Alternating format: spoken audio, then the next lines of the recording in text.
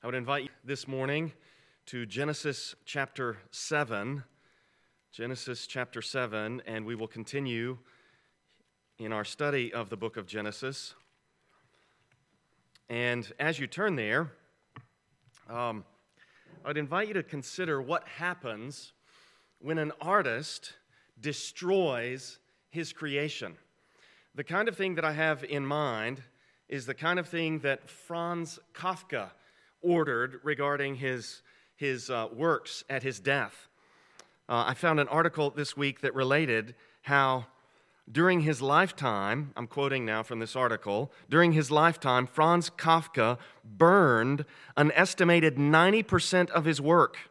After his death, at age 41, in 1924, a letter was discovered in his desk in Prague addressed to his friend Max Brod.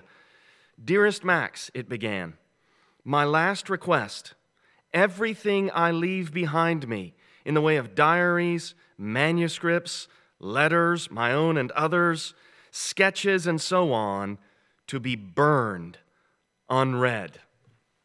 And of course, this fellow Max Brod, he did not burn Kafka's writings. Maybe you think the world would be a better place if he did, but he didn't burn Franz Kafka's writings. This fellow Max Brod, he escaped from Czechoslovakia before the Nazis came in, and he saw to the publication of Kafka's writings that were left unpublished at his death. But consider what would have happened and what did happen to that other 90% of what Kafka wrote. No one enjoyed it, and no one even knows that it was there. And then consider that last command of Kafka, that all that remained be burned. Well, he gave that command, but he couldn't guarantee the fulfillment of that command. He died, and he was gone, and his wishes were and have been disregarded. Well, in our text, God gave a command that the world would be destroyed, that all the living would be blotted out, and God saw it done. And in this passage, the way that the passage is presented to us, it's as though Moses is showing us that the waters that were separated so that the dry lands could appear are unseparated. The world that was created, the dry lands that were created, the people that were made, the world is uncreated and unmade when God unseparated the waters. But with the artist God who destroyed his creation, he brought it all back to life. And that's one of the reasons I think that this passage is an appropriate text for us to study on Easter Sunday. Because after the death that God brought into the world, he renewed life. He brought life, all creation back to life. And as I was thinking about this reality that we see with respect to the flood, I thought to myself, well, why did God need Noah? God created Adam. Why did he decide to save Noah? Why save Noah, and why save those animals?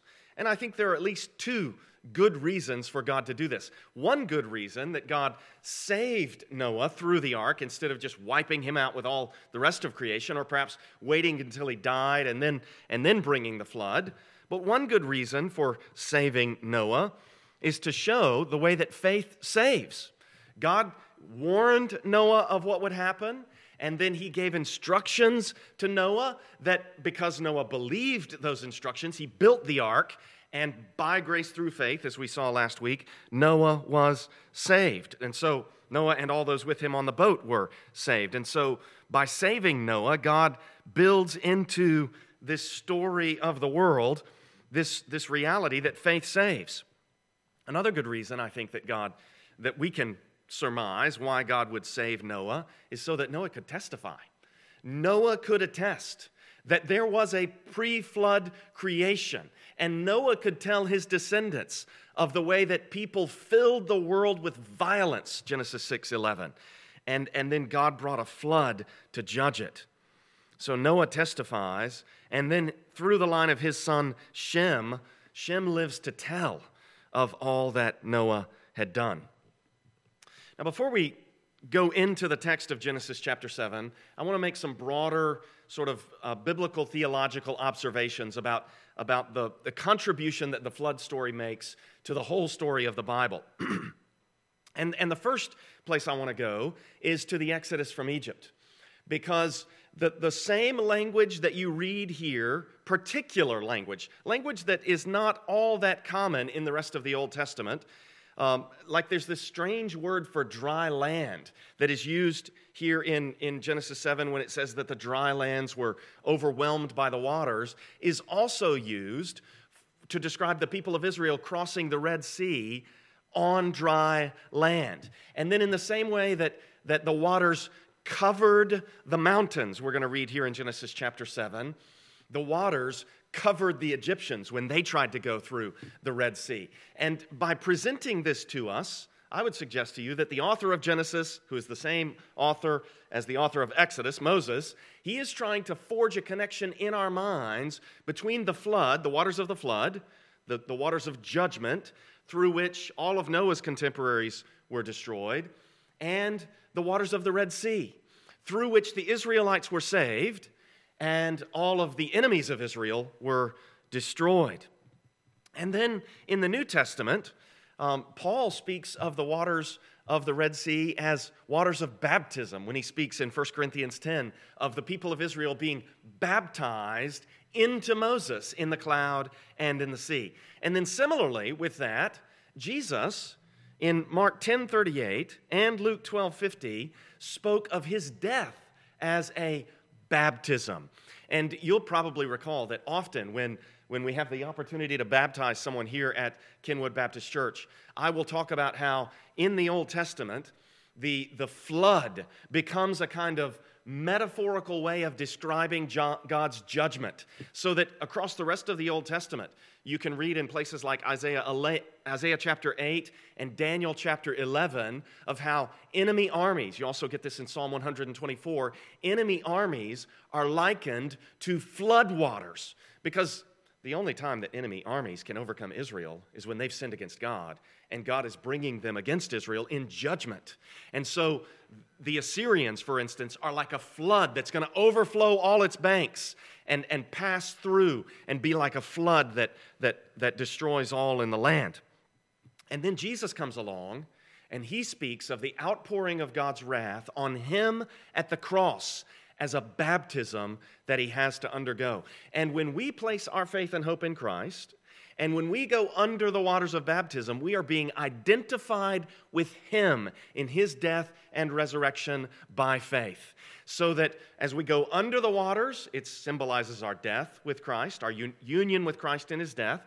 As we come up out of the waters, it symbolizes our resurrection with Christ, our being raised to life in him.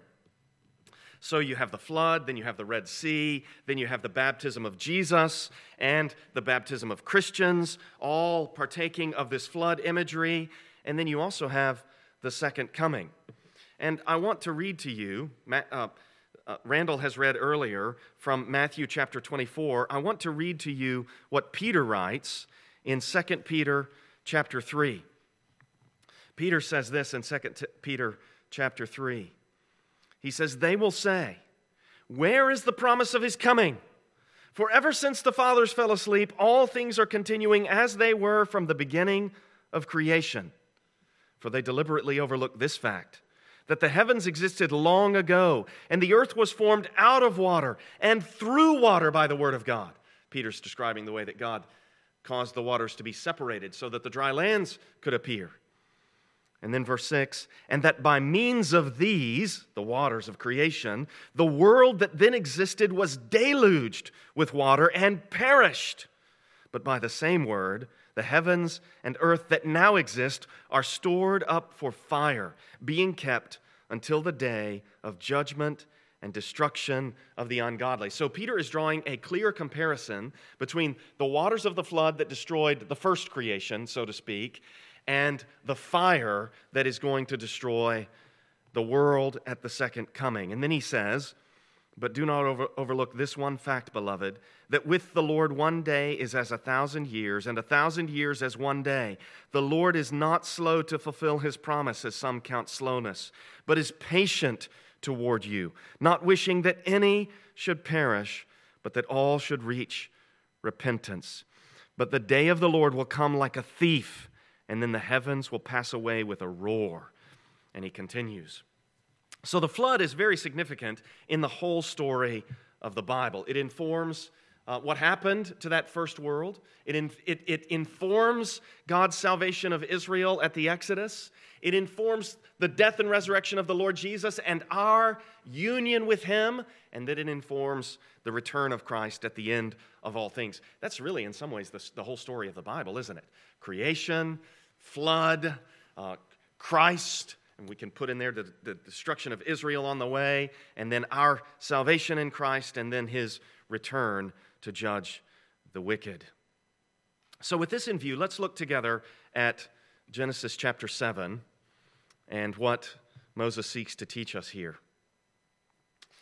In the first 5 verses of this chapter, Moses presents Noah to us as righteous and obedient. So if you want to take notes, you could write down Genesis 7, 1 through 5, Noah, righteous and obedient. So look at Genesis chapter 7, verse 5. Then the Lord said to Noah, "Go into the ark." And if you want to see how things fit sort of in context, if you look over at chapter 8, verse 15, God said to Noah, "Go out from the ark." So God tells Noah to go in 7:1. He tells him to come out in 8:15. The Lord said to Noah, "Go into the ark, you and all your household, and then, for I have seen that you are righteous before me in this generation." So the Lord sees that Noah is righteous, and we've talked about this. I don't think this means that Noah had never sinned or had never committed any iniquity.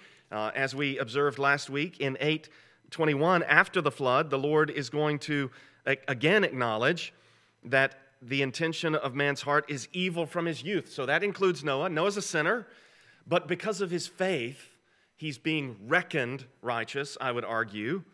And there's a contrast in 7:1 between the way that the Lord sees that Noah is righteous and what he saw in 6:12. God saw the earth, and behold, it was corrupt. And also 6:5, the Lord saw that the wickedness of man was great in the earth. But he also sees Noah's faith. Noah finds grace in the eyes of the Lord, and the Lord reckons him to be righteous. Look down at 7:5.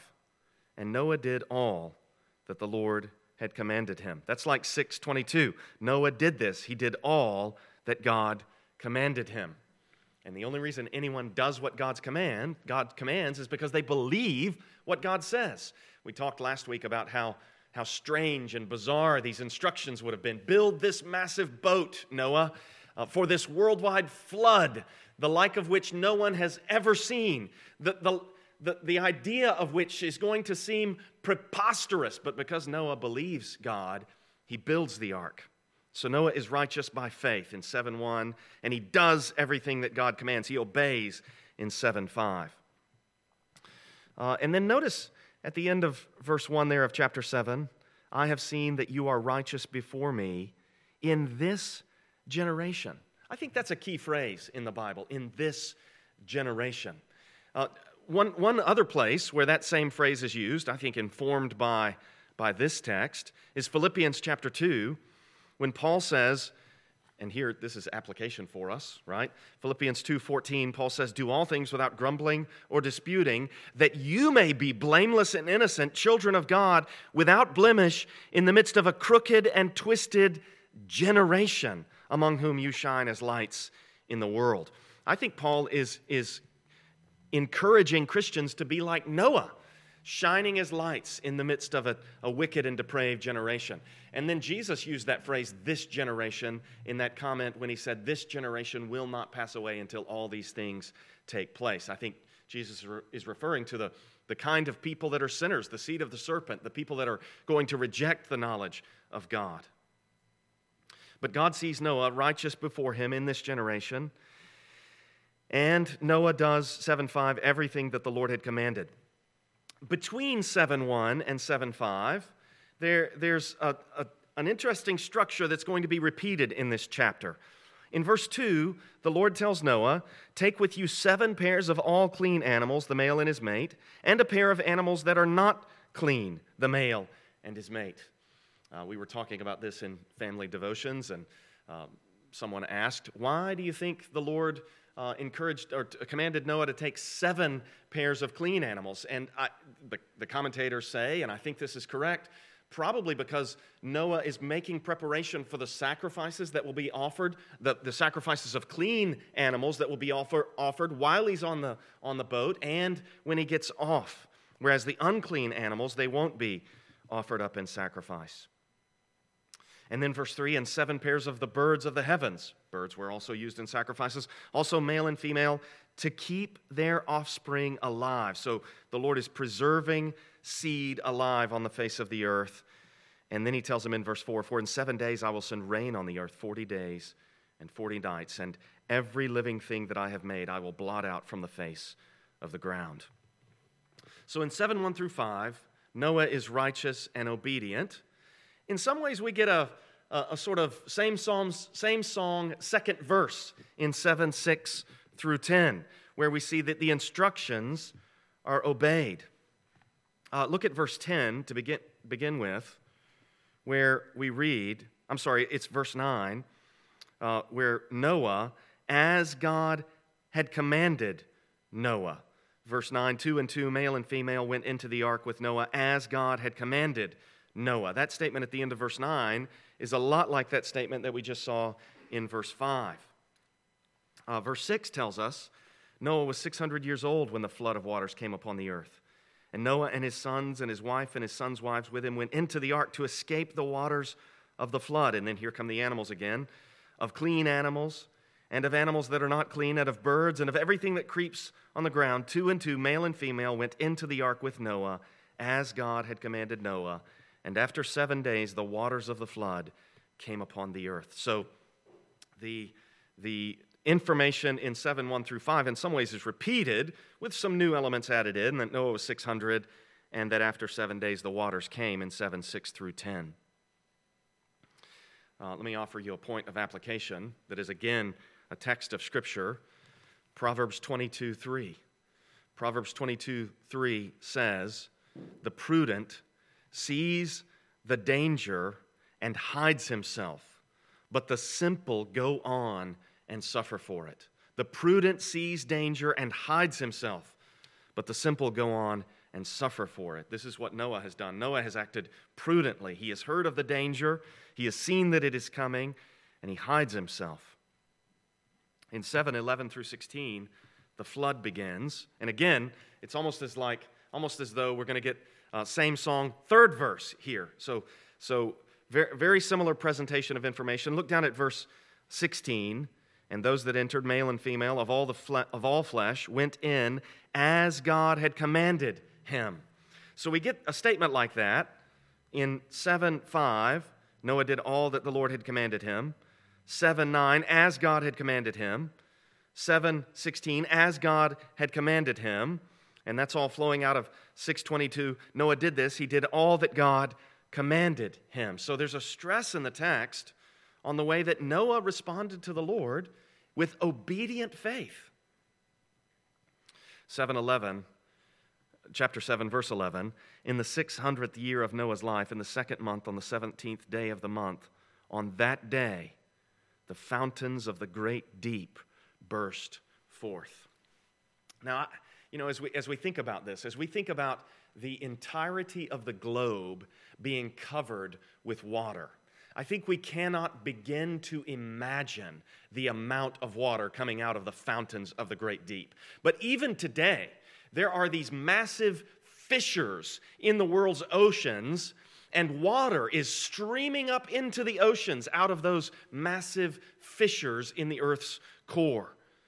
And so, I don't know what all happened in terms of the plate tectonics. Some people have suggested that perhaps there was one massive continent, and that's why the shape of the continents even today almost looks like it could fit together. And what the Lord did at the time of the flood was he fundamentally reshaped the entirety of the earth's surface.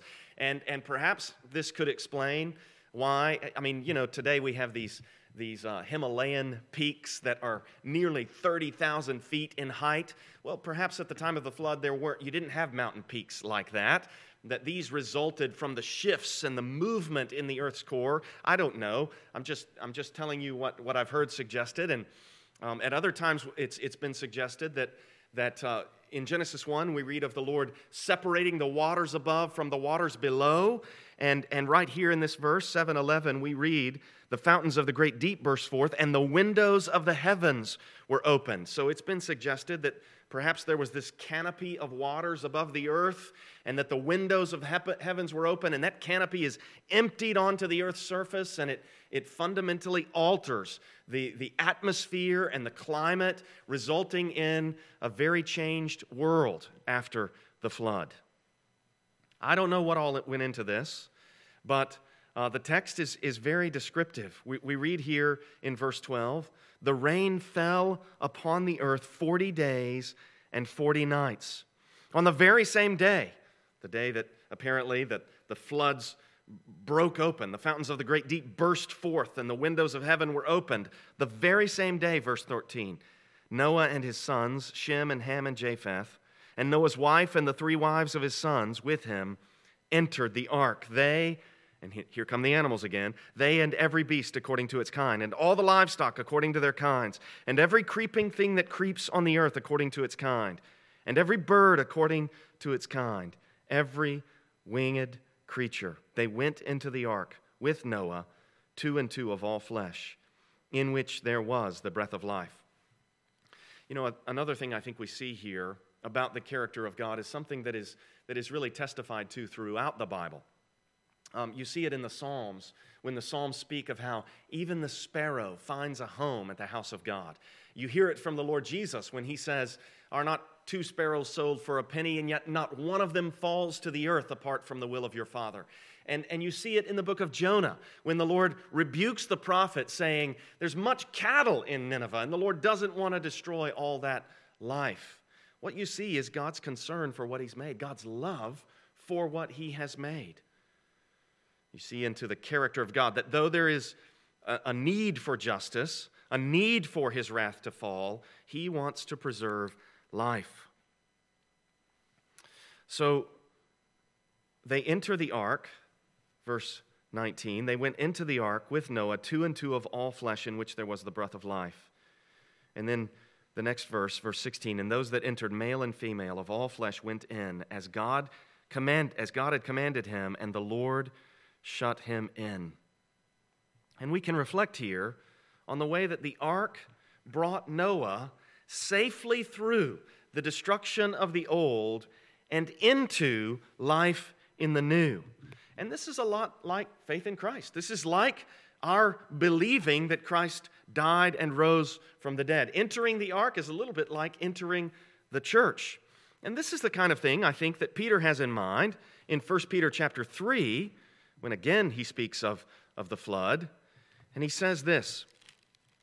Peter writes in 1 Peter chapter 3 of the way that, verse 18, Christ suffered once for sins, the righteous for the unrighteous, that he might bring us to God, being put to death, but made alive.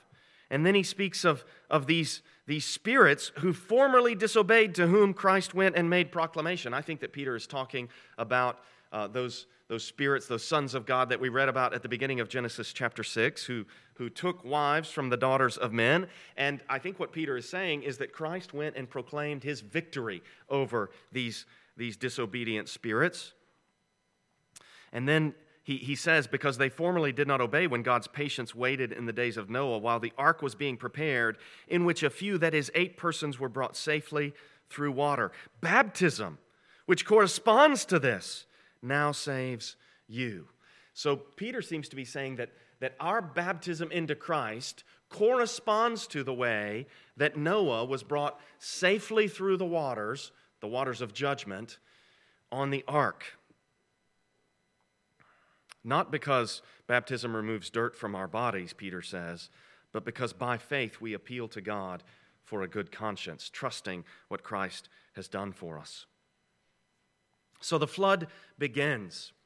And then in the closing section of this chapter, Genesis chapter 7, in Genesis 7, 17 through 24, we read of the mighty waters. And I would just invite you to imagine, if you can, the amount of water. And realize that this water is not standing still. These are not like placid waters of a pond where no winds blow and no currents are at work. This would have been raging water. This would have been water in motion. And a few years ago, I had the opportunity to go with a group to the Grand Canyon, and I was with believing geologists and scientists, and they were proposing that this massive canyon was forged by a vast amount of water moving rapidly. And they took us up to this plateau that consisted of this silt that looked like it had all been moved from some other location to this place where it now resides. And it's this huge layer of dirt, the kinds of material that water moves that was deposited there at the fount of the place where the canyon seems to have been cut. So this water of the flood, it would have been raging water, moving very fast, moving huge, massive boulders and amounts of sediment. And we read here in Genesis 7:17, the flood continued 40 days on the earth. The waters increased. The term rendered increased here is the term that's been used elsewhere to describe the making great, the multiplying. The waters multiplied. And then in the middle of verse 17, and bore up the ark. Perhaps you've been to the Ark Encounter in northern Kentucky. It's worth going just to see the spectacle. This massive boat that's longer than a football field in length. We're talking about a huge ship. And can you imagine this huge ship constructed on dry land, and then there is so much water that thing is lifted off the ground? Can you hear the creaking of that wood as the waters begin to cause it to rise off the earth? The waters increased and bore up the ark, and it rose high above the earth. And then verse 18, the waters are described as a mighty man. In the Old Testament, there's this verb, this gavar, that is sometimes used as a noun, gibor, and a gibor is a mighty man in battle. And the waters here are described as though they are giborim, they are mighty men. The waters prevailed, that is, the waters conquered. The waters prevailed and increased greatly on the earth. And then when it says here in verse 18 that the ark floated on the face of the waters, the text literally, it uses a verb that describes walking. The ark walked on the face of the waters. So the waters are prevailing, but the ark is walking, traversing its path across them. Verse 19, and the waters prevailed. This phrase is going to keep getting repeated. Verse 18, the waters prevailed. Verse 19, the waters prevailed so mightily on the earth that all the high mountains under the whole heaven were covered. Verse 20, the waters prevailed above the mountains, covering them 15 cubits deep. Perhaps this is not 30,000 feet high. Perhaps it's, perhaps the mountains, those mountains were in the process of being formed as this flood is happening. The waters prevailed above the mountains, covering them 15 cubits deep. Verse 21, and all flesh died that moved on the earth. And there's going to be a progression through this verse. And this progression is going to match the progression of Genesis 1, the progression that we see at creation. We read here of birds and livestock and beasts, all swarming creatures that swarm on the earth, and all mankind. So the same way that God first creates the animals and then man, in the flood, all flesh dies, and then we move through the animals, and then man dies. Verse 22, everything on the dry land, in whose nostrils was the breath of life, died. He blotted out every living thing. The Bible does not shy away from the fact that this was God's judgment. He blotted out. And then back in verse 4 again, I will send rain on the earth. And then later in that same verse, I will blot out from the face of the ground. God is taking responsibility for the judgment visited. And if we understand justice, if we understand the requirements of justice, we will rejoice over the fact that God is just. But God is not only just, He's also merciful. He's a loving and saving God. He blotted out every living thing that was on the face of the ground, man and animals and creeping things and birds of the heavens. They were blotted out from the earth. Only Noah was left, and those who were with him in the ark. And the waters prevailed on the earth 150 days. God's judgment is almighty. It is just. It is balanced. This is not God flying off the handle and losing control of Himself. This is God doing what is required. And God is merciful. He's a renewing. He's a God whose judgment, whose justice is renewing and transformative and creative and powerful and awe-inspiring. And a God like this is a God who is worthy of our worship. We can recall the fact that God made everything good, intending to fill the world with His glory. And through our sins and schemes, we filled the world with violence. And then the Lord revealed Himself to Noah, and Noah believed. And meanwhile, as Jesus and Peter indicate in the New Testament, the wicked are scoffing in response to what Noah is doing. But Noah is building the ark, and he's gathering the food, and then the obedient beasts, they come to Noah. And then the fountains burst open, the fountains of the great deep, and the windows of heaven opened, and the waters rise. And the joins, that ancient construction, they hold, and the pitch proves to be waterproof. And inside that ark is dry as it begins to rise. For 40 days and 40 nights, those waters prevailed, as the ESV renders it. The judgment was total, the wrath was destructive, pointing forward to another judgment that will be total, another wrath that will be destructive when it is visited. In Noah's day, all fled, all tried to swim, all sank, all died. Noah believed. The ark floated on those waters. Noah could testify. Shem lived to tell that God is good, God is just, God is right, and His word is true. That first world was baptized in waters of wrath as justice rained down like a mighty stream.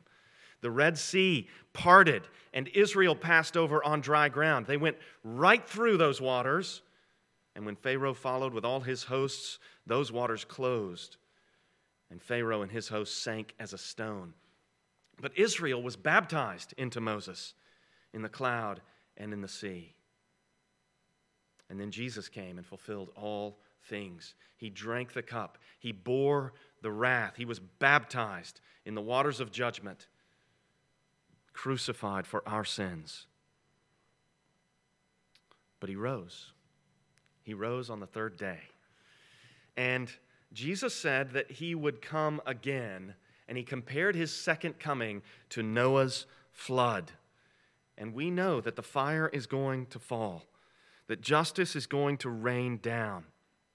The Son of Man will come as lightning across the sky, and the trumpet will sound, the dead will rise, and the Father will roll up the heavens, and everything will be made new. Every word of God proves true. And so our invitation is to sinners to come and see the crucified and risen King, to come behold this wondrous mystery, that He would die to pay for our sins, that He would rise to save us to the uttermost. that He would call us to turn us to His way. And we have the opportunity to take Him as our Lord, to receive Him into our hearts, to sing His praise, for He is risen, risen indeed. Let's pray. Father, we thank You for this grand drama that goes from creation to new creation. And Lord, we thank You that You have done for us something like what You did for Noah. You have told us beforehand what will take place. You have revealed to us what You will do. Lord, we pray that You would make us like Noah, that we would be seen righteous, and also that we would do everything that You have commanded.